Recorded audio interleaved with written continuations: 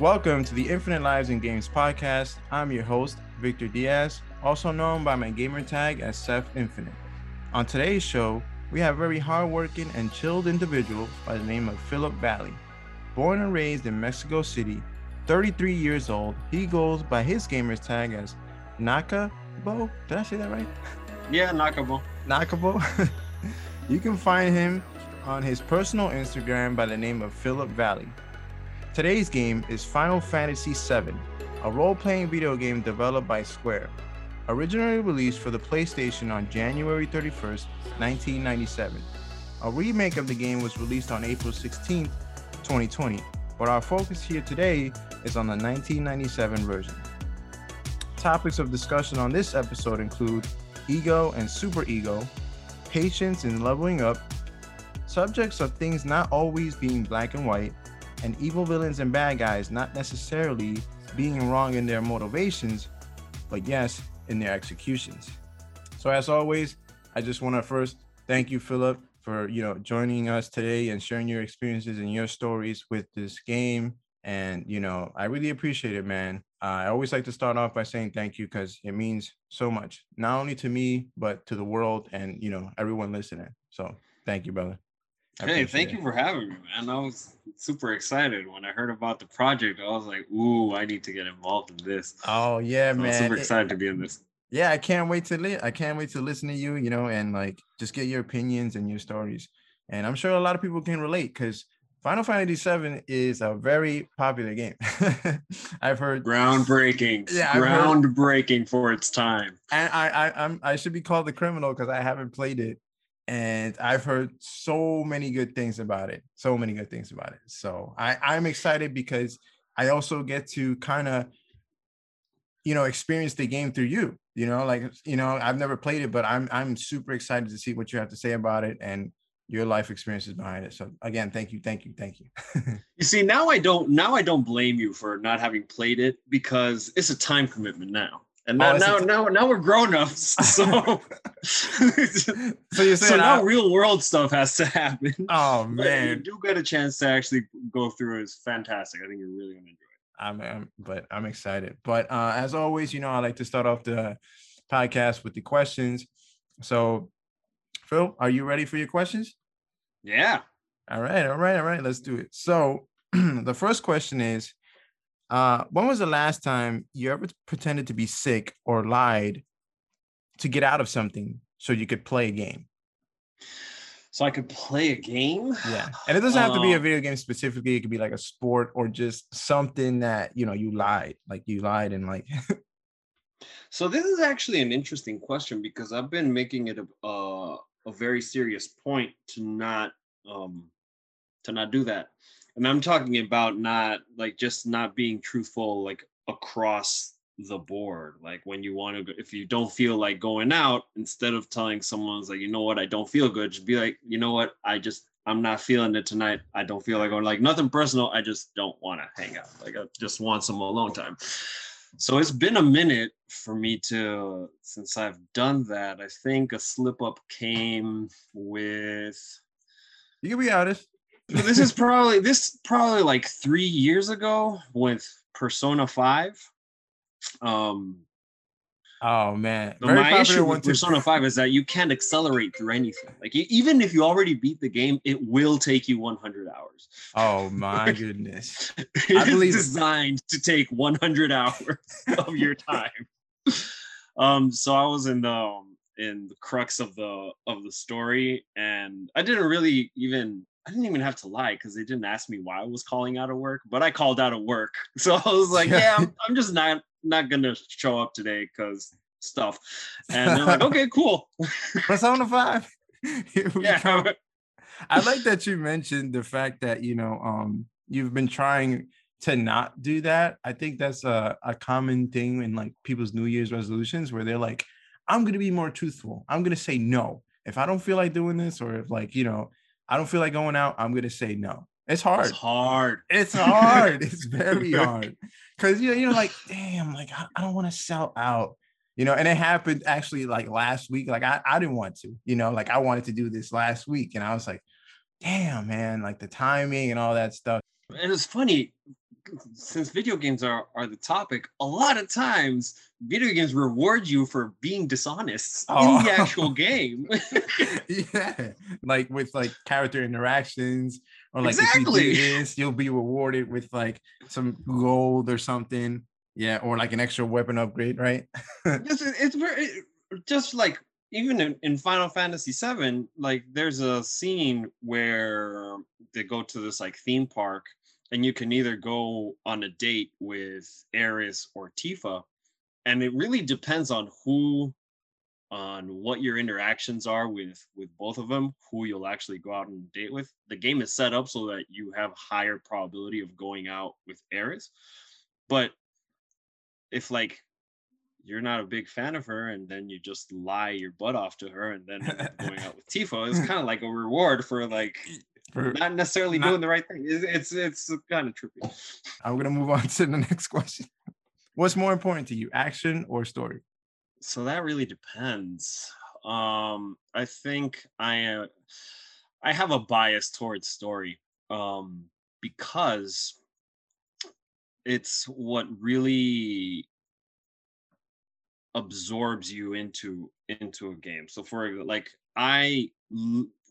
back in 1997, and when all the games were coming out with a story, you have to take into account, and this is prefacing what I'm about to say, there was no actual voice dialogue, right? I wouldn't read books as a kid. I found them boring. I found them stupid because everything was black and white. It was like the bad guy wanted to destroy the world. Why? Because he's just evil. And I was like, that doesn't make sense. And I literally learned how to read well because of video games, because I was Nice. playing video games. Beating one RPG is like reading a 300-page book Yeah. back Yeah. then, Yeah. because of the amount of content you had to actually absorb to be effective in the game and to know what the hell you were supposed to be doing. I like that. Very So interesting. I have a strong bias towards loving story. Even to this day, there's a few games that I just beat that I will play through again because I enjoyed the story The so story. much. But it also can't just be about the story. Like if the gameplay is horrendous, it has Yeah. like the story has to be unbelievably exceptional Next for me to level, like Bible go. level. Like, Yeah. yeah. No, I like that. I like that a lot because Mm. story does drive. It does immerse you, like you said, right? It is the driving factor behind you playing a lot of games. That's one of the reasons why I play games. The story, like, it's relatable. It sometimes it could be, honestly, I don't want to use the word intoxicating. I think that's like a bad word, but like I think about it even on your Yeah. day-to-day life, right? You're like, did I make the right choice? Like, wow, like that's a very interesting topic like they hit on. Like, why did this character do that? Why did, like, it's thought-provoking. And I think a lot of people miss that point when they play video games, or is often a misconception about video games where it's like, oh, it's just run, gun, shoot, Call of Duty, like, Hmm. no, there is a lot of depth to certain stories. And I imagine that Final Fantasy as a whole, I'm sure you've probably played the other ones in the series. Hmm. I'm sure they have like their stories and their like depth, right? Like a lot of it. So here's the thing about, I don't know. Do you know how Final Fantasy got its name? No, no, not at all. So this is a funny story. The structure of Final Fantasy, of having the story and the gameplay mechanics, and every single Final Fantasy game has the same core elements. Hmm. It's got multiple characters you can play with. It generally has some sort of summon, guardian force, some sort of magic that summons beasts.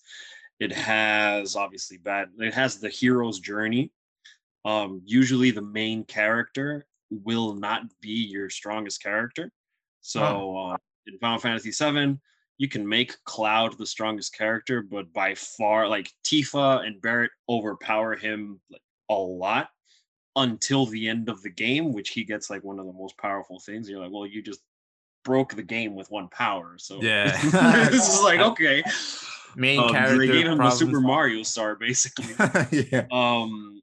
They like the music is a part of the story, but Final Fantasy Squaresoft, I don't remember when the first Final Fantasy came out. I think it was either 77 or 87.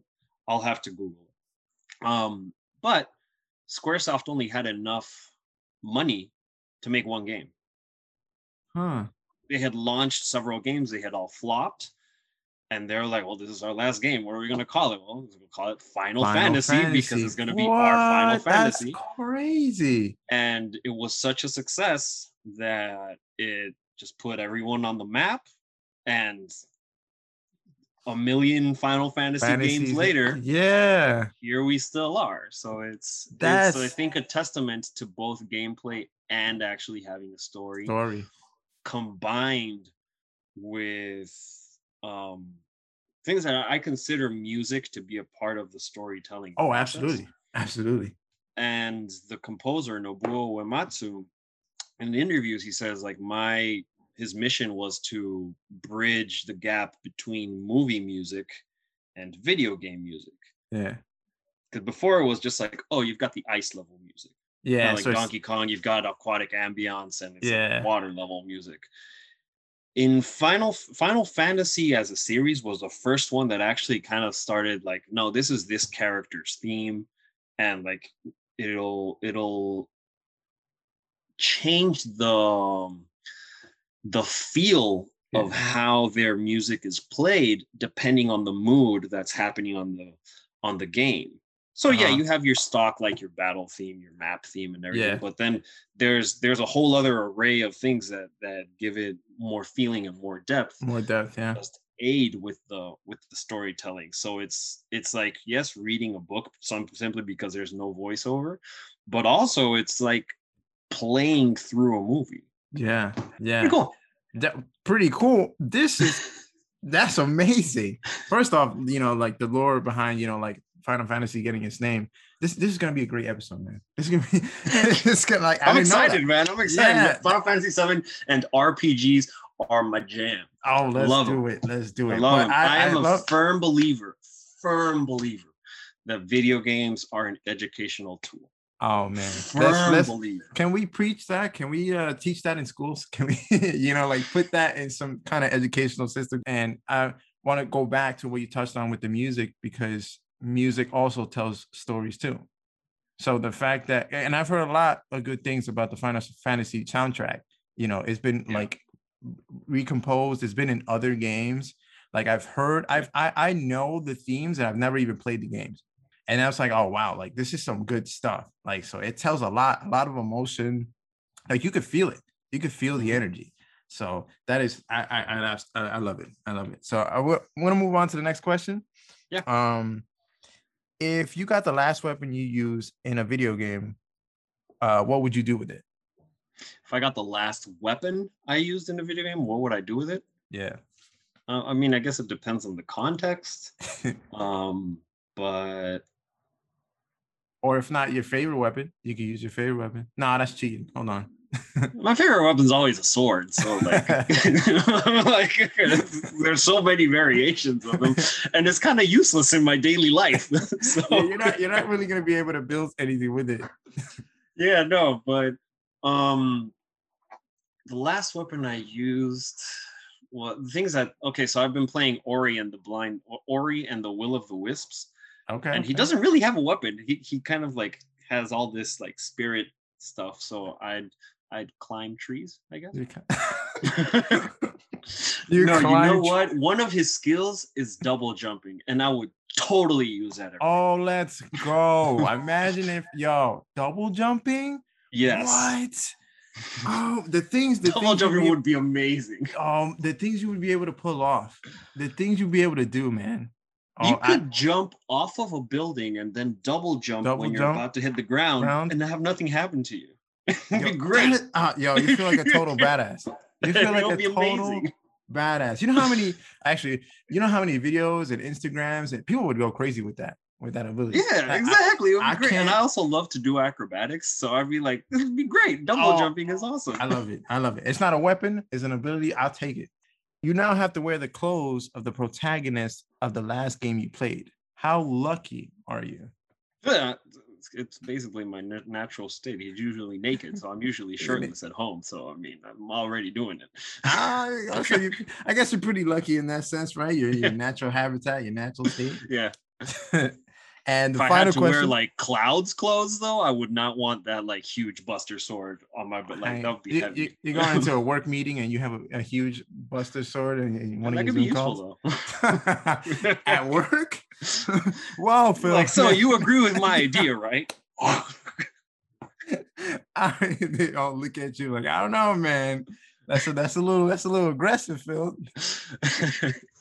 All right, last question. What is one of your favorite gaming to film, like stories? Any like book or video game to movie adaptation? What's one of your favorite? Not Dragon Ball Z. Yeah. At least not the live action. The animated ones are fantastic. That live gives action. people lots of heart attacks, man. I think Final Fantasy VII Advent Children is one of my favorite ones. And a lot of it has to do with the hype I had for that movie. Once Final Fantasy VII came out, it was a time where like the Mortal Kombat movie had just come out. The Mortal Kombat 2 Annihilation had just come out. Oh, Horrible movie, but as a kid, really? it's great. It is. Like when you're a little kid, you're like, it's awesome. And also, I dub myself, pardoning the language, I dub myself a movie slut. I like anything. So like I will watch anything and probably enjoy it. So did you enjoy The Last Airbender? Then did you enjoy Mortal Kombat Annihilation? As a little kid, yeah. As an adult, can no longer watch it. But the first time I saw it, yeah, pretty cool. I didn't know it didn't make sense. It didn't make sense why they gave Shao Kahn an animality in that movie, but I was like, yeah, I'll go with it. I have the image in my head of that scene. Like it's so ridiculous. Like it really sometimes, yeah. When I look back at it, I laugh about it, but it's really just bad. It is a horrible movie, but as a kid, I enjoyed it. Yeah, for sure. But Final Fantasy VII, when it came out, like all those other movies were gonna come out, so it was just the assumption of like, oh, they're gonna make a Final Fantasy movie, and then the rumor mill happened. It was like, no, Final Fantasy movie gets canceled because one of the bosses was too big for the screen or whatever kids make up, right? And wait, so then, it was canceled or? What really did happen is that the computers didn't have there wasn't the processing power to make a good movie because they wanted to make it animated, but computer animation not enough. So they're just like, we just don't have the tech to do it. So that's actually what happened, to my knowledge. And years go by, and then it just gets announced because there's a lot of loose ends at the end of Final Fantasy VII. And you're like, okay, so what happened to this character and this character? And what the hell is going on with Sephiroth? What happened to the live stream? Like, okay, so like what's going on with the world now? Does Cloud get a job? Does what happens? And that movie, it was a cool take on like what could happen with that world, and they made a couple of books before that movie about how Marlene, who's the daughter, and I don't know if I think it's stepdaughter, might be bio daughter, but I think it's a stepdaughter of one of the main characters, Barrett, and she has a friend whose name I can't remember, but he starts getting this sickness that's basically everyone's kind of getting like a version of the bubonic plague, but for that universe. Yeah. And it deals with that interaction. So they made a movie where this faction is trying to revive Sephiroth, and it was really, really good at the time. In my opinion, the animation quality was better than what Hollywood was doing. And I am pretty convinced to this day that that the only reason why that movie wasn't nominated for anything in those Oscars back then at that time is because the movie was on the other side of the planet. Yeah. Because the movie that won Best Animation, Final Fantasy Advent Children, it just had a better quality animation. Yeah. Like, period. And it doesn't matter like what they were doing with the animals in the other movie. I was like, it's so Final Fantasy VII Advent Children is probably my favorite video game adaptation to like a feature film. I bet the movie that won the award was probably a North American release, right? With the animation. Yeah, of course. Yeah, of course. It was Happy Feet. It was a great movie. Happy Feet. Like, it's a fantastic movie. It's not. It's good animation. Yeah, it's good animation. Fantastic soundtrack. Like, no knocks on the movie. It's really, really good. It's just the animation quality. Like, if they're just talking strictly animation, Final Fantasy VII blew it out of the park. Crazy. Wow. Yeah. I didn't even know they had a Final Fantasy film. So I have a lot to catch up on. Man. Hey. All right. So, we're going to get into the episode. We got the energy going. Tell us a little bit about yourself, work, what do you like to do? What games you like to play? So I'm a big fan of RPGs. Anything with a good story, really, because I'll play. If I had unlimited funds, I could just play all day and have that not be a hazard to my health because of a sedentary lifestyle. Before adulting gets you. Yeah, and have it not ruin my relationship also. right. Pay attention to my girlfriend. One time my favorite cousin and I, we went to my dad's house. My parents are divorced. We're divorced. My father passed away a few years ago. So I don't know if you say are or were. We'll go with past tense. We're divorced. And so we went to my dad's place for 2 weeks. I think it was like spring break or something. And we took like 20 games, of which we beat 17 in 1 week. Wow. Are these all RPGs? This ran the gamut. This was RPGs, action games, puzzle game. Everything had a story, so nothing was shorter than a 14-hour commitment. Wow. Okay. I respect it. So, like, I remember Resident Evil 4 was in there. Ooh.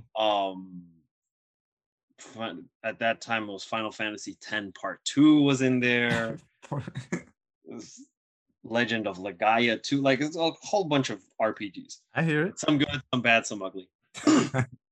So I really have a fondness in my heart for RPGs or any game with a good story, be it Silent Hill, be it Xenogears, which that's where I learned about ego and super ego, which I'll touch about in a little bit. I know that Final Fantasy is the core of our episode, but again, video games have had such an impact, a formative impact in my life, which is why I believe they're a great educational tool. It's impossible for me to just pull from one game because I've been around video games ever since I was like 2 years old. Yeah, maybe like one. Jeez, how old did you have to be to play the Nintendo Entertainment System? Because the box said, I can't remember if the box said like 2 or older or 4 or older. Yeah. The point is, my brothers wouldn't let me play, and when my mom told them to let me play, they're like, no, the box says. Oh no! I wasn't old enough, and my mom was like, if you guys want a Nintendo, you will let your brother play. So I've been surrounded by video games really my whole life. So when did your first experience with video game come to fruition? Like, when did you realize that, like, this is something that I like? What was it like? When I was 2 years old. I distinctly remember. I distinctly remember rage quitting Mario, biting the controller, but going back to play. There we go. That's a gamer for you. That's a gamer. That's when you're like, I hate it when that happens. But I love it. Well, I love it. Yep. You go right back at it. You reset. You use your lives. But was that and then you rage quit, and then you cool off, and you're like, okay, let's go again. As long as you don't break your controller. And I mean, I was 2 years old, so I bit the controller, and how hard can I really bite? It did have some dent marks, though. did have dent marks. I got my way. Dude, so So it's was been like Mario your first experience into gaming, or what was your first like? it was either Mario or Mega Man. Oh, It was one of okay. the two. I don't remember which one was first, but video games made me bond with my best friends to this day. Like my favorite cousin that I'm talking about, the first thing we bonded over was video games. Yeah. Ghouls and Ghosts for Super Nintendo. I have a Brazilian best friend. His name's Guy, and first time like I go hang out at his house, since I'd been playing games since I was 2 years old. Like whenever people, you go to your buddy's house and you talk smack. Yeah, of course. They're like, Of yeah, course. I'm gonna beat you. I'm gonna kick your ass. Blah blah Yeah, blah. like And I what? had Yeah. like I had heard that so many times and have it not be true that I was like that I had just adopted this attitude of like when someone asked me, "Are you any good at video games?" It's like, I don't know. I'm pretty good. I think I could kick your ass in it, but like, let's see. Let's Like, see. and then Yeah. if someone just came with all this bravado, I'd be like, okay, throw the game in. Let's see if you can back it up. And we kind of both had that same energy. And he asked me, he's like, do you play X-Men versus Street Fighter? This is the days before Ooh. Marvel versus Capcom. So Yeah. for those of us who don't know, Marvel versus Capcom spawned because of X-Men versus Street Fighter. Yep. It originally came out for the arcade, right? Yes. Yep. So we start playing. My setup was always Gambit and Cyclops. His was this. It was either Gambit and Cyclops, Gambit and Wolverine, and he had the same setup. So I was like, oh okay. At least he can pick his characters well. So I was like, this is props. That's the props. first sign. The first sign. You're doing good. And we start playing, and I had never gotten so many tech hits. If people don't know, a tech hit is when you like land two low punches at the same time and you both don't get damaged. Think of an anime like when everyone's like Goku versus whoever and it's like fist against fist, kick against kick and whatnot. That happened like 10 times in a row at the opening of the fight. Oh, so you guys were like he won by like razor thin margin. And when we finished, we're like, oh my God, someone that's actually good. Oh, there's no feeling like that. There is no feeling like that. Like it's like super rewarding. It's like, let's do it again. Exactly. And we were at it for like hours. It was great. It was fantastic. Like to this day, he's one of my best friends. Oh man. Another one of my best friends, Elliot. We bond. Well, he pestered me. It was the truth back then because we were both playing Zelda Ocarina of Time. And I was just a more experienced gamer, so I could figure things out faster. And he would ask me all these questions, and I was like, God, just get it. But again, to this day, so it's man, I drove into the rabbit hole. I feel it. It's okay. There's nothing like that. There's nothing like that confrontation. With your best friend, those memories. I could say the same. Like I have so many fond memories of like, oh, this guy's not so good. Then you meet up. Like that's how I met one of my friends too. Like, we were at some tournament. He threw some tournament at his house and I went over to his house and I'm like, is this guy really any good? I'm just gonna, and then we sat down, I'm going neck and neck, just neck and neck. And then I'm like, I don't know, he knows what he's doing. It's legit. It's legit. Yeah. And then it's like a connection. It's like a bond. It's like when in cartoons or in animes where they do like the eye thing where it's like, and it's that one moment where we're just like, all right, and you just go at it. I don't think there's another feeling like that. Totally get it. I totally get it. Yeah. So really, video games have been a part of my whole life. I've related to people thanks to video games. I reference a lot of Greek mythology, again, thanks to video games. There's a lot to this day. Like right now, I'm in Connecticut. Every night we watch Jeopardy. Yeah. And you cannot believe the amount of Jeopardy answers that I learned thanks to video games. Thanks to video games? Oh, man. I should try that. I haven't watched Jeopardy in a while. It is crazy. Like, and they're not related to like Final Fantasy or anything, but like if it's something to do with wars, a lot of little random facts. I know, thanks to Metal Dates, Gear, battles, yeah. like it's kind of ridiculous actually, but it's great at the same time. I really Yeah. like it. Yeah. Do you ever find yourself like talking to somebody that doesn't play video games at all? And you're just you realize like this random fact or this thing, you're like, I know it because of video game, but then like they you can't share it with them because they won't understand. So you just gotta like hold it in somehow. Like Yeah. you ever feel that? I've plenty of times. I started to just no longer care though, because if oh you see me, no. and this is a comment I get a lot. Um, when I bring out like my gamer side, people that don't know me well, like 99%, they're like, I had no idea you were Yeah, like no, so into video games. I was like, I know, I don't look like a gamer. Camouflage gamers are the most intense ones. oh. It was like, don't believe the hype, don't believe the stereotype. If you see someone in a suit and tie and they talk a little bit about video games, they know. Like they know. I believe it. I believe it. So it's interesting. It's really a beautiful thing. So we're gonna move on. I want to talk about, when were you first introduced to Final Fantasy VII? Final Fantasy VII, I was introduced in 1997, so I would have been 10 years old, going on to 11. I specifically saw my brother Christian playing it at Target. Huh. And so we were living in Mexico and we came to visit my grandparents to California. And so Target is not a store you get in Mexico. Like for me, coming to the US was always like, shopping.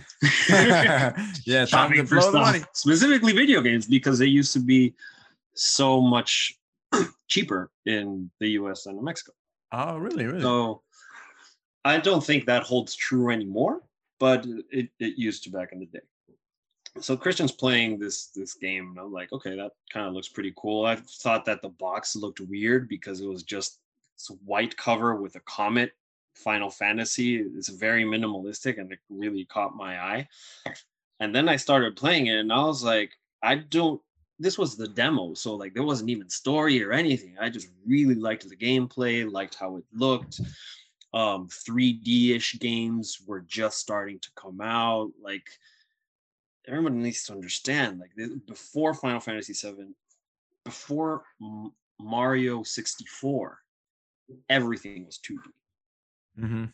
Nothing had 3D graphics. Like maybe Secret of Mana, and it had its sprites, but it was still just the overhead view. Yeah. Mario 64 just actually gave you, like, you can 3D. Pan the camera. Like, what? Yeah, it was revolutionary. Crazy. And Final Fantasy VII had that overhead view, but it didn't have sprites. Mm-hmm. So it looked more like little, like, computer polygons. And I was like, okay, that's pretty interesting. I really, really liked it.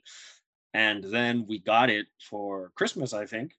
And the rest is history. I just loved the whole story. Like, the first time I saw I know CGI means computer generated interface, or like computer graphics essentially, but I always thought CG scenes meant cool graphic scenes for the longest time. I could see that, because you'd go from like these blocky people to like to now animated. Like we're just gonna tell the story, and they ramp up the graphics, and like you could see Sephiroth's hair on the sword and everything. I was like, holy shit, what is this sorcery? And it looked so real. It looked so real, right? Like it was just like not even that it looked so real. I was like, it just looks so cool. I was like, this just looks like a 3D anime. Oh man, because I was like used to DBZ, and like you didn't have something that just looked that cool back then. Oh man. So that definitely captured my imagination, and then I started to like really get to know the story. I started to really like it, and I attribute a lot of my my not liking children's like 10-year-old books to Final Fantasy, because Sephiroth's motivation, Sephiroth's the bad guy. He wants Yeah. to destroy. So there's two things he wants to do. He wants to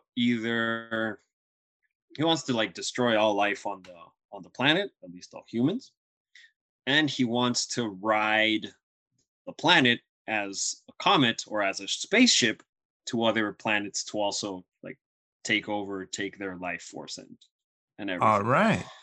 And that comes from an alien that they called Genova. Mhm. And he's a clone and a spawn of that Genova thing.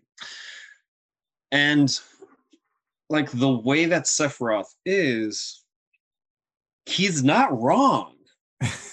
Like he's like, because he says like humans are pillaging the planet, like they're taking up all the resources. Massive corporations are messing up, taking up the life stream of the planet. They use it for what they call Mako energy, which is kind of like their version of fossil fuels. Okay. And they're essentially like killing the planet, making it at least uninhabitable for humans. So Sephiroth is like, well, what we need to do is save the planet. So that's like what's really going on, but his methodology is all jacked up. Yeah. Yeah. I mean, obviously he wants to kill everyone. Exactly. So like that's when I was like, so there was nuance to like this whole bad guy thing. Cause I'm like, I don't disagree with him. I don't like what he's doing, and like I don't think he should go about it that way. But like the core argument, it makes he's sense. actually kind of like the group that you're a part of at the beginning of the game called Avalanche. Yeah, they have the same beliefs. Like it's the same. They're like trying to stop Shinra, the major corporation, and everything, and that actually.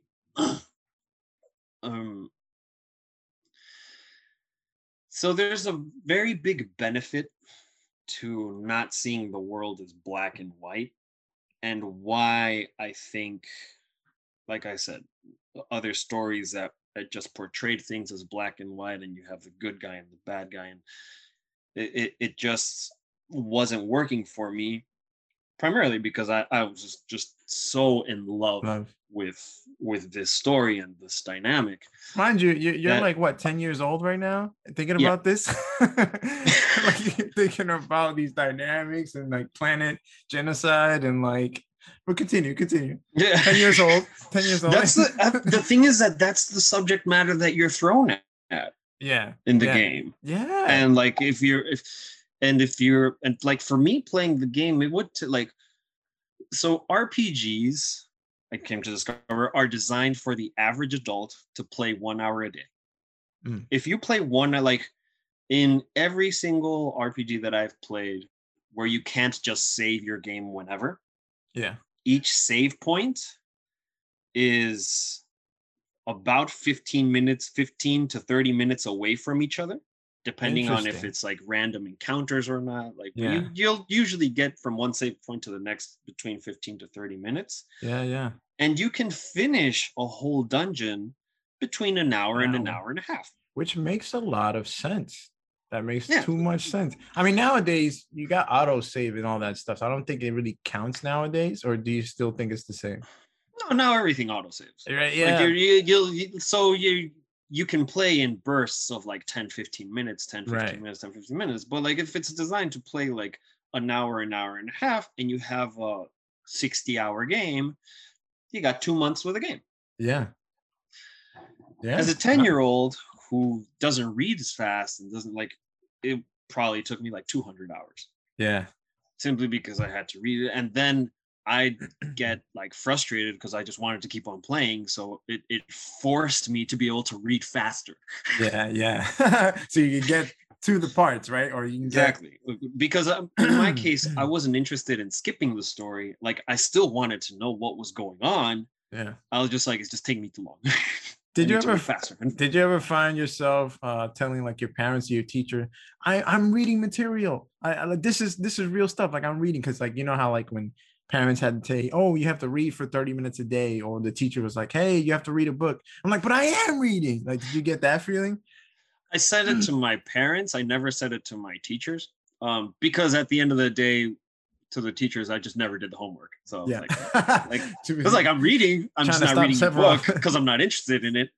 So I'm just not going to do the homework, and you can do whatever you want. Yeah.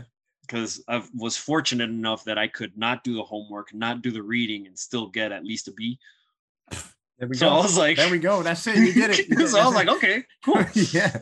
Get at least a B without having to copy the test. Let's do it. So I was always like, all right, I'm good. back to Sephiroth and like, trying to stop him. So back to this. So I told my dad, and just like typical parent, typical adult, they're like, yeah, no, I don't believe it. Yeah. But my dad always gave me the benefit of the doubt. So he was like, let me see. And he wouldn't tell me like, oh, let me see. Like he'd just like, we'd hang out and I'd be playing. But yeah. And there would be parts where he was like, don't skip the dialogue. I was like, oh, and he was telling me, he was like, wait, I want to read. Oh, he's reading with you. But I'm done reading. So like, I'm going to go back. Look at that. And that's when my dad was like, okay, this fool's actually like, he's fine. Just let him do his thing. Yeah. That's awesome. I like that. So I think my dad communicated that to my mom plenty, like enough times where she didn't necessarily believe me, but she was like, if you can't beat him, join him. Yeah. So it's interesting, like when you're interested in the material and it's mentally stimulating and you're going through a story, like just how complex of a subject matter you can instill on a child. Mm-hmm. So this is why I was having like these, I wasn't having existential conflicts, but I was like, yeah, like I can see why things aren't like all like, it's not just black and white. It's not I'm right, you're wrong. It's like sometimes it is that, like, yeah, of course, but then it made me more patient with my friends and with people across the board. That's great. Yeah. Because I don't know if you ever tried this as a kid, and I've never asked this, where you actually, like, it always tripped me out that I couldn't see my face unless I was looking in a mirror. So if I was talking to a friend, all of a sudden I'd be imagining like, how does it work? Like, or the other way around. They're looking at me, but having their own thoughts, but they're their own thoughts. And if I was them, they'd be my thoughts, and I'd get like all convoluted and all confused. But like, it always tripped me out. So kind of like just being able to at least try to see things from someone else's perspective when I didn't agree with them made me much better at arguing my points, actually. I believe it. I believe it.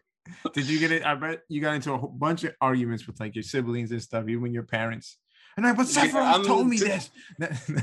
Up until like 5 years ago, I don't know if my brothers have ever managed this, but I'm the only one that actually beat my mom in an argument, like with logic. And when I did it, I was like, yes, achievements. Level up. But it was also because it was based on truth, and like it was just the more accurate perspective. But it really helped with that. And then come to find out, as I keep on growing up, I play other RPGs. Most of the RPGs I really loved were from Squaresoft. Square, I think it's Square now. It used to be Square Enix, and before that, it was Squaresoft. Yeah. All same company. I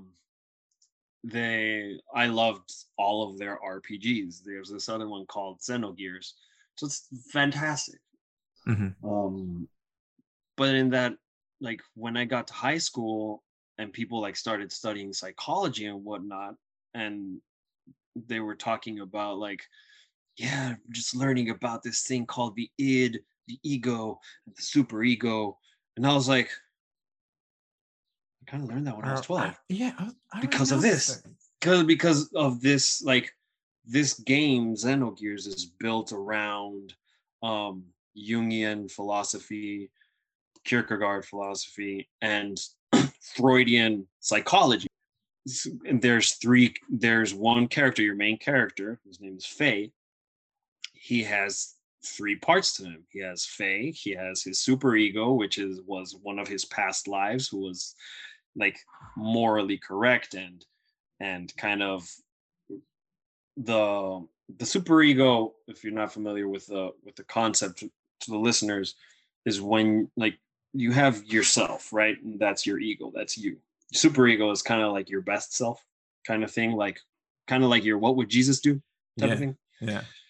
And you can, it's a part of where, if you're thinking about it, to my knowledge, humans are the only ones where we can think of our actions in that way, where you're like, is this actually morally right? Is this what I want to do? Like, we can project like that. And then the id is survival. It's your reptilian brain. Survival instincts, right? Survival, Food, aggressive, shelter, hunt, kill, reproduce, like the whole thing. And those three things interact with each other, and like whenever id takes over in the game, everybody dies. Doesn't matter who was in the room, you're dead. Like, just kills everyone. Because that's like the impulse that it had. And then like at first you think they're all three different characters, and as the game goes on, you find out that they're all the same person. So when I'm in high school and people are talking about this, I was like, oh yeah, I know about that. And people were just like, how the hell do you know? I was like, well, when I was 12 years old, I was playing this game called Xenogears, and wouldn't you know it, that this was so. Again, it's like you can be introduced to incredibly complex material. I love it. Yeah. Super complex concepts at a very young age, because the story's told right. And that's why I have a bias towards story in video games. Not just because I enjoy it, but because story is the way that humans learn most efficiently. Yeah. Story, even like all throughout time, right? Like even just hieroglyphics, or like writing the stories on paper, right? That's how we've been able to like learn languages, stories, it's how our history brain works. It's, and just getting a little bit even nerdier right now. I love this. Keep it going. Your brain always your brain looks to conserve calories. So first thing when you're introduced to something new, it's determining, can it kill me? No? Okay, cool. Can I eat it? No? All right, we're gonna do this. Like, it makes sense. First two layers. And in a story, your brain can just grasp onto that real quick. Yeah. Because it's just following the structure that it likes. It's just like, it's the difference between driving off-road and driving on the freeway. Yeah. I like that. You tell a story, you're on the freeway. You're on the freeway, yeah. You've got an end point, you start point, end point, and you're gonna have it's smooth, like it's whole scenery shot. And everything, and all your lessons, and you're gonna know the road. If you're off-roading it, which is what most the way a lot of schools teach material, teach concepts, which is just like rote memorization, go into the jungle and just start chopping away with a machete. It takes a lot more time and is a lot less efficient. So that's why, like, I attribute like knowing about Greek philosophy, knowing about different legal structures. Even back when I was in law school, there were things I was like, yeah, this is something that they deal with in XYZ game. Like a lot of it can be embedded into a video game's story. You just need to capture someone's imagination and tell the story appropriately, which is why Final Fantasy VII for me was so pivotal, because it deals with a myriad of things. Like it doesn't deal with ego and superego and whatnot, and that was sophisticated and it was really cool and awesome, great Xenogears. But obviously it deals with teamwork, but not only in the sense that you have a party, but like at one point in the game, you also deal with loss. At one point in the game, you lose a character. I mean, this game came out in 1997, so I'm spoiler alert. But like Ares gets killed, and that's not the first game that does this. but it was the first game I saw that does this. Where like Mm. Eris gets killed, and I was like, okay, cool. Like just use a Phoenix down, and like we're fine, right? Yeah. Like right, and she never comes back. Like she is dead. Oh man. Like she's gone. Oh Like, I know man. people that cried when that happened. So like it's a lot of it is because like maybe you had some really good items with her and you're like, damn. But also she's just such a sweet character. Eris is a sweetheart. She Oh is like man. the worst person to kill. I feel it. I feel that emotion, man. I So feel that. like you have to deal with loss. You have to move on in the game. Like even if she's your favorite character, like what you're gonna do? Like quit? Yeah. Like just turn Yeah. the game off? And sure, I'm guaranteed some people perfectly fine. But you have to deal with loss. That's one of the. And then another point, your main character, you can't use them.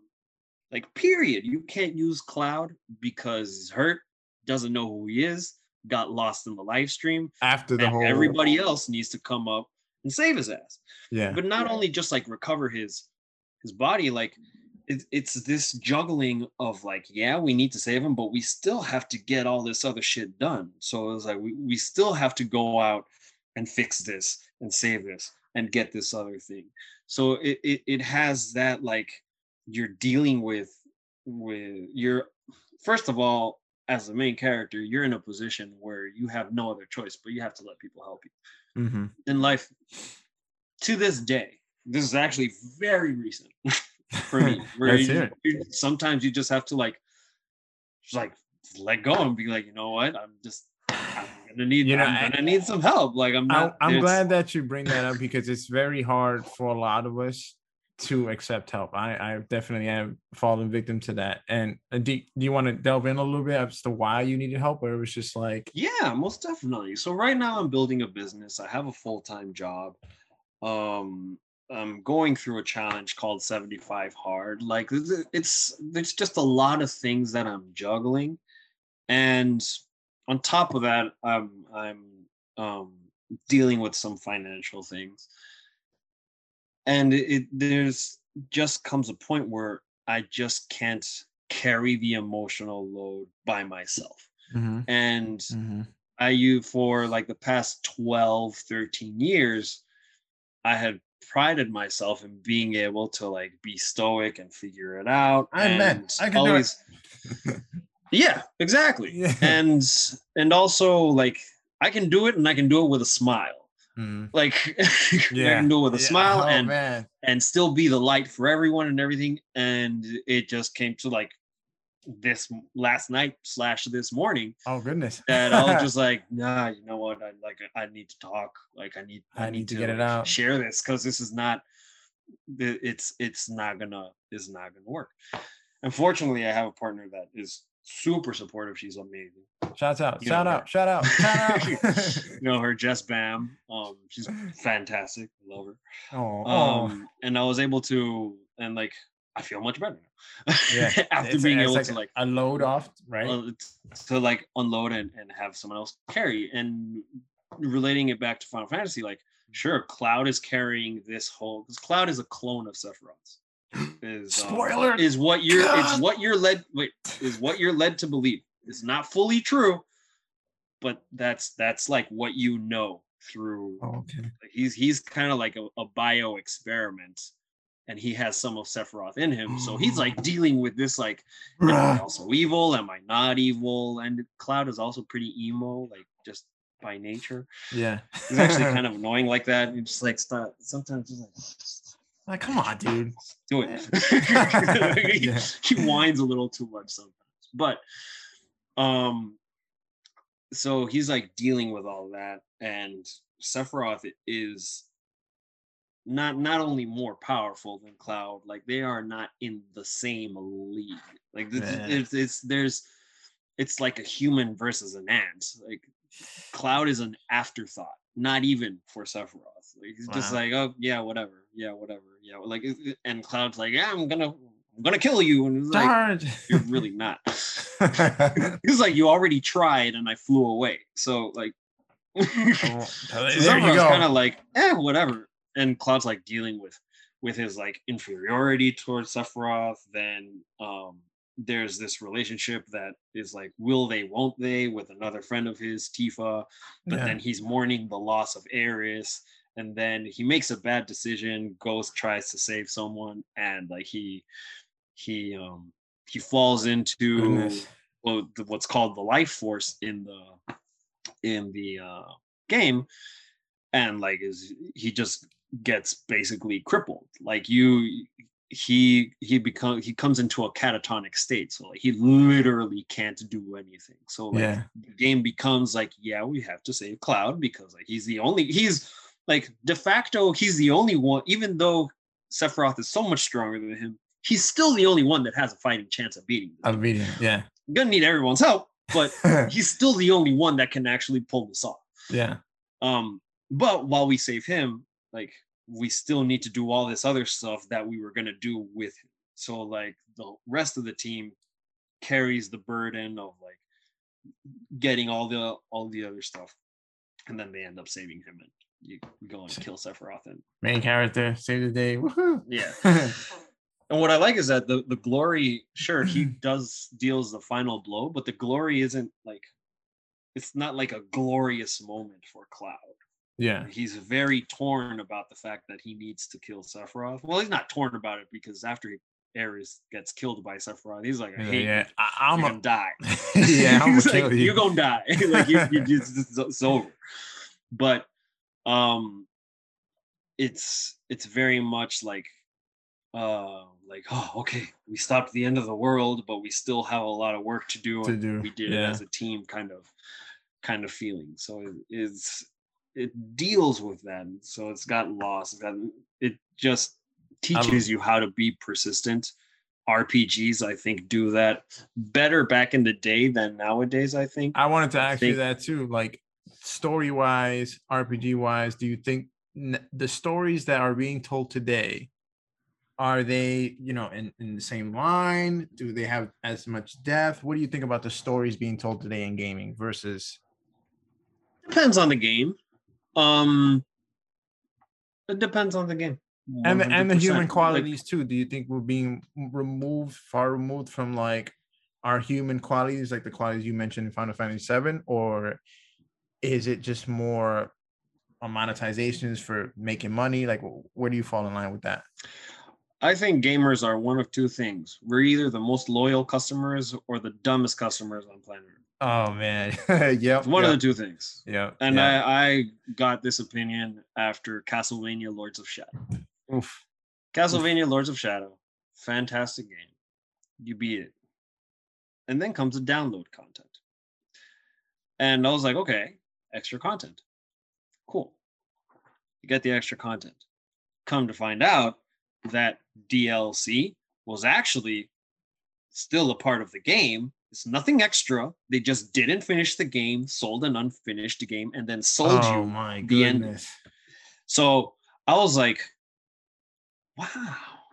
Like we are either very loyal or very, very stupid. I like that. I mean, I like that you put it that way, because it's like, this is what it's come to. Like, yeah, because now download it's what made me mad about the Final Fantasy VII. Hey, listen, this is a whole other podcast episode. We could talk about DLC.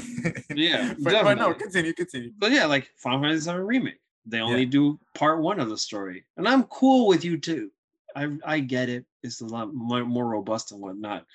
Don't give me part one, the DLC of part one, 10 DLCs for part one, and then sell me part two, and then 10 DLCs for part two. I'm just like, because that's what's happening right now, right? But I also, but I like, as a businessman, I also get it. Like, you're working for a profit, so it's kind of like unfortunately, you need the money to be able to make the other stuff. So like, that's what I was trying to get at. Is it like everybody losing its authenticity? Like, is the aspect of gaming for story? I don't think so. I don't think it's losing its authenticity, because if it did, you lose your fan base, you lose your gamers.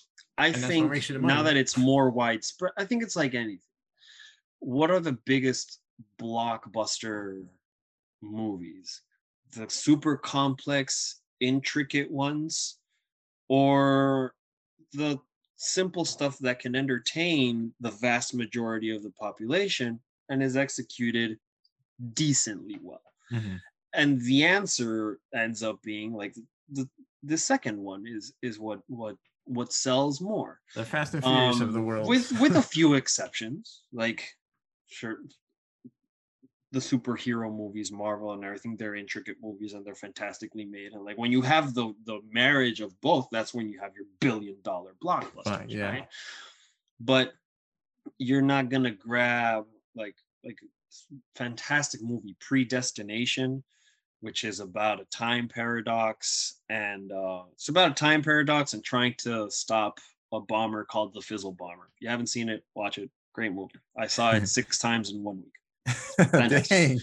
I actually saw it 7 times in 6 days. But whole other story. It's fantastically well made. Like the more you watch it, the more you realize how good of a movie. What's the name of it? Is what's Predestination? Predestination. With Ethan Hawke.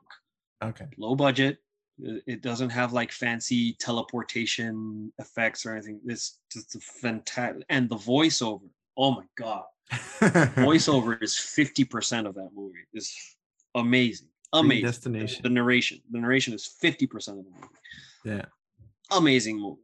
Wasn't a blockbuster hit, but it's complex, really well executed, fantastic story. I imagine the story. Like it's really good. Like across the board, critics love it.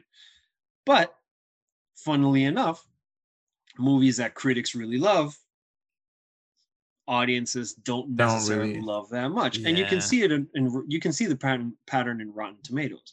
Yeah. Critics 30%, fans 90%. So and then you have stuff like Baby Driver that comes out. Critics 100% in Rotten Tomatoes. Fans 60. So like okay. You can't really please everyone either, right? Like at the end of the day. So like the Call of Duty, fantastic game. It's great. Mm-hmm. Multiplayer, makes money hand over fist. It's not a complicated story. Yeah. You're playing a Bruce Willis movie. Yeah. You're playing a Russell Crowe movie. You're playing Liam Neeson. It's like you're playing an action flick. Yeah, exactly. So it'll have its plot twists and everything, and it sells, mm-hmm. and it's great. Mm-hmm. And then you have your RPGs, which they have fantastic stories. Persona 5, great game. Didn't sell nearly as much as Call of Duty. Yeah. I think simply because they're not as user-friendly. Call of Duty is for a completely different gamer. Persona 5 is for a completely different gamer. And I think the landscape, more than like selling out or like losing its authenticity, is just different companies are appealing to different audiences, to different demographics, to different customers. Because if you take something that's closer to each other, like for example, a Call of Duty and The Last of Us, Call of Duty still outperforms because there's just, by sheer numbers, there's more casual gamers out there. There's more people that play Candy Crush that will ever play Final Fantasy. So it's just, I think the quality of the stories is just as good. I wanted to ask, because you mentioned, your friends and your party members, obviously in the game too, because you have a large party member. So what's something recently that your friends kind of helped you through, like kind of got you through this situation? Or maybe you guys work together to like, do a project, beat a game. Like, is there anything that you can share? We just got together to talk. I was feeling lonely. So when I left high school, so I was in Mexico, and like 90% of my friends were not from the country. Oh, okay, yeah. Advantages and disadvantages. Advantage, there's like I can name like 20 countries where I can go and I have a place to stay. Like, it's great. Yeah. But like then it becomes kind of like a little bit of a shock because your core group of people not only are you guys going to different schools, they literally went to completely different countries. Excuse me. And the demands of like just life didn't allow for us to bond over the same games or play the same games or like have things Not that were even have just the time, right? super time intensive. So a few weeks back, I just organized a Zoom call and we all just shot the shit. And Oh, that's dope. we there's talks of having a virtual D&D No way. party going on, Yeah. and it's good stuff. It's interesting. No, So I'm glad to hear. that's kind of, yeah, it was good because the camaraderie that you build from, so humans build union and camaraderie through strife. That's And even why like it, yeah. there's like war buddies that haven't seen each other in 3 years. Next time they see each other are like just jumping for joy It's like the very next day because you that know they they've saw it. got your back. Yeah. Yeah. And at a much less like, and obviously playing a video game is nothing like going to war or anything, but at a much lesser dangerous level. Um, but I think with a similar intensity, just going through grinding out in the game and sharing the discoveries and going through the different trials and not only inside the game, but like these are people are talk about Yeah. life and everything, and Yeah. they like walk through through life with you, even if they're not physically there. Shoot, sometimes you're just in the room chatting. You're not even playing. You're just in the chat room and you're Yeah. shooting the shit Shooting there. shit. Yeah. That camaraderie, I think, is just very hard to lose, Mm-hmm. and it's easier to rekindle. And it can just take a 20-minute Zoom call, and it's like you saw each other like yesterday. It's Yesterday. great. Yeah. No, and I believe it because like as humans, we're not designed to be alone. We are Definitely. creatures of social habits. Mm-hmm. We have to connect with others. We have to bond and work together because we will literally, quite literally, deteriorate. Mm-hmm. It's not healthy. And video game, whether it is video games, books, movies, it brings us together. It's healthy. It revitalizes. There's so many ways you can express it, right? Like like you said, like the two buddies just high-fiving each other or hugging each other after 3 years in war. It's beautiful.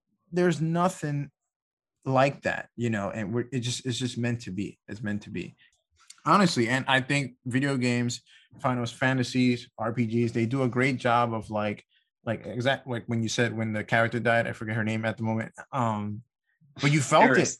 Yeah, Yeah. you felt it, and it's like it teaches you, it connects you, in so many ways. It's a shock. Yeah, Very similar, but nowhere near as intense right. as when someone passes away. And I caveat that with like nowhere near as intense because it just isn't. Like in my lifetime, I've had two buddies commit suicide. My father passed away a few years ago. Like I've had to deal and digest with death in different Mhm. aspects, but never before playing Final Fantasy VII. Funnily enough, and it's just like the shock of like, oh wow, like hers is gone. Like it's like there's no.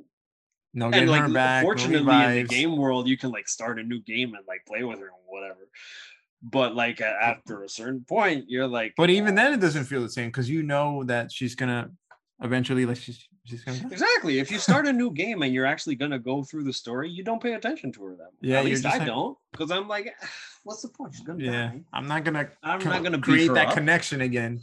Yeah, I'm right. like, I'm not gonna beef her up and do all the things. It's just like time better invested in other things. And if only life were like that, if you knew it wasn't gonna work out. I wanted to ask too, because you have also brought up the topic of patience.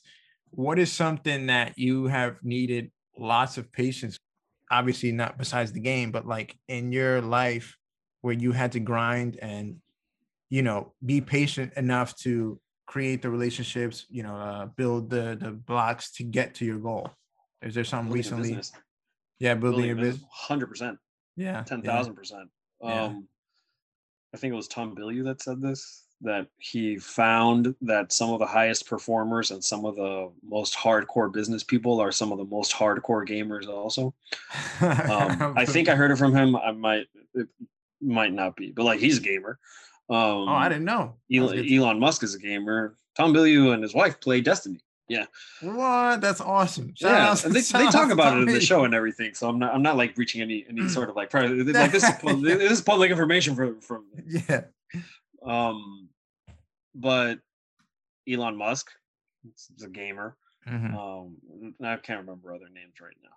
Yeah. No, but definitely like building a business. And for me, I was in network marketing for like 10 years. And I was not good at it. I was not good at recruiting. I was not good at sales. I was not like, if you were to like have like all the stats, level 1, low. that's Phil. That was me. And like it was just like every single day, like you got to do the grind and level 1 up and then level up the other one, and then you're like, oh, my strength stat is pretty cool. Crap, but I need dexterity to use a bow and arrow also. So like now you work on your dexterity, right? Yeah. So it was the same thing for building a business. To this day, like right now, the business I'm building is an online store, and I was like, okay, I've got my design from my creatives and my Facebook ads pretty strong there now. Yeah, awesome. Learning how to run my ads and do targeting and do the whole thing. Great. And my mentor for this, he's like, okay, your page speed loads like is horrible. I was like, okay, can I hire someone to do it? He's like, no. Go to Google, page speed insights, read what you need to do, and do it. Yeah. Because if you just hire someone, you're not even going to know if they did a good job.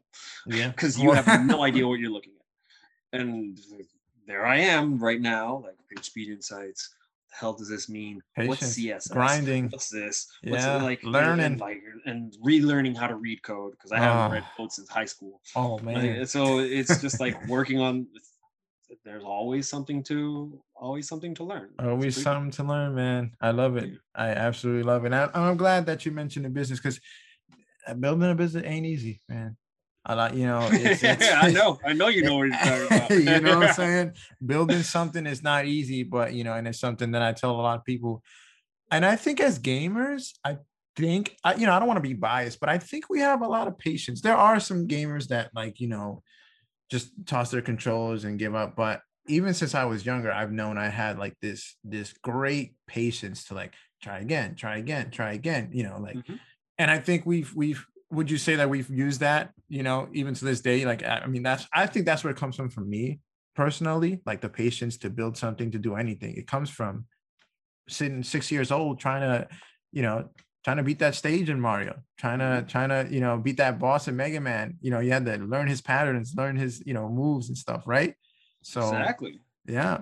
Yeah. Or if you're playing Ninja Gaiden for PS3, oh my God, that game made me rage quit so much. Because the AI is actually intelligent, and like they don't have patterns. Like you actually have to train your twitch muscles and like be able to react and like have your repertoire. I was just, God.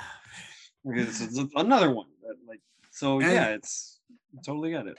And so, I wanted to leave off. Is there any like last words, any last things you want to leave people with about, just patience, friendships, the stuff that we discussed about being black and white? Anything, any final words? Just don't be ashamed of your love for video games, man. There's plenty of gamers that I know that like we kind of shy away from it sometimes because we know it's not necessarily accepted, or it's not well viewed. But if you just embrace it and educate people, tell them some pretty cool stuff can happen. You'll make connections that you wouldn't have imagined, and also you get people to see you in a completely different light.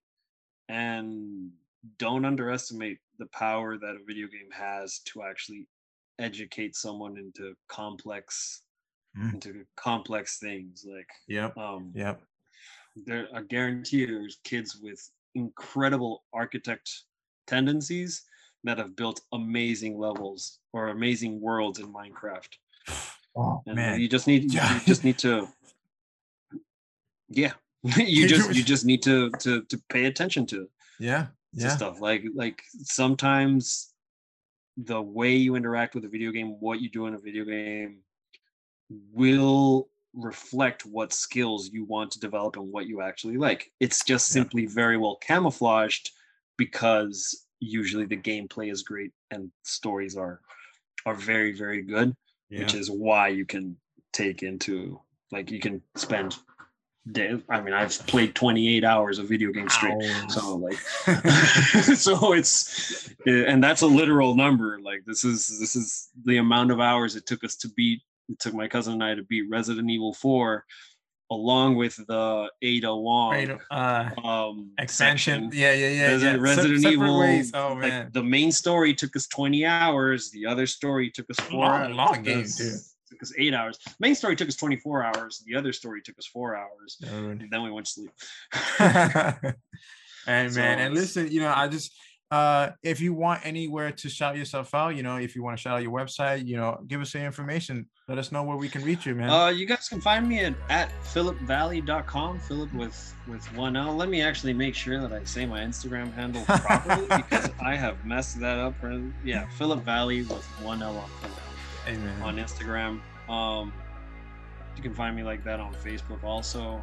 And if you want to check out the store is comfyandfit.com. Let's hear it. Nothing to do with video games or anything. I'm just into like sports apparel and stuff. So it's a clothing store. You got it. But yeah, if you want to shoot me a DM and want to shoot the shit about video games, let's do it. Yeah. Open Instagram.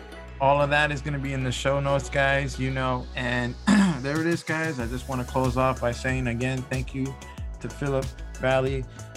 It was an amazing episode. I cannot wait to get this out there. I feel like there was a lot of information to really delve deep into. And as always, guys, you know, if you want to be a part of Infinite Lives and Games, you can DM me, you can call me, you know, just all social medias. DM this man. Yeah. You want to be a part of it. Let's do it. Let's connect. let's build this community, you know, at infinitelivesandgames.com.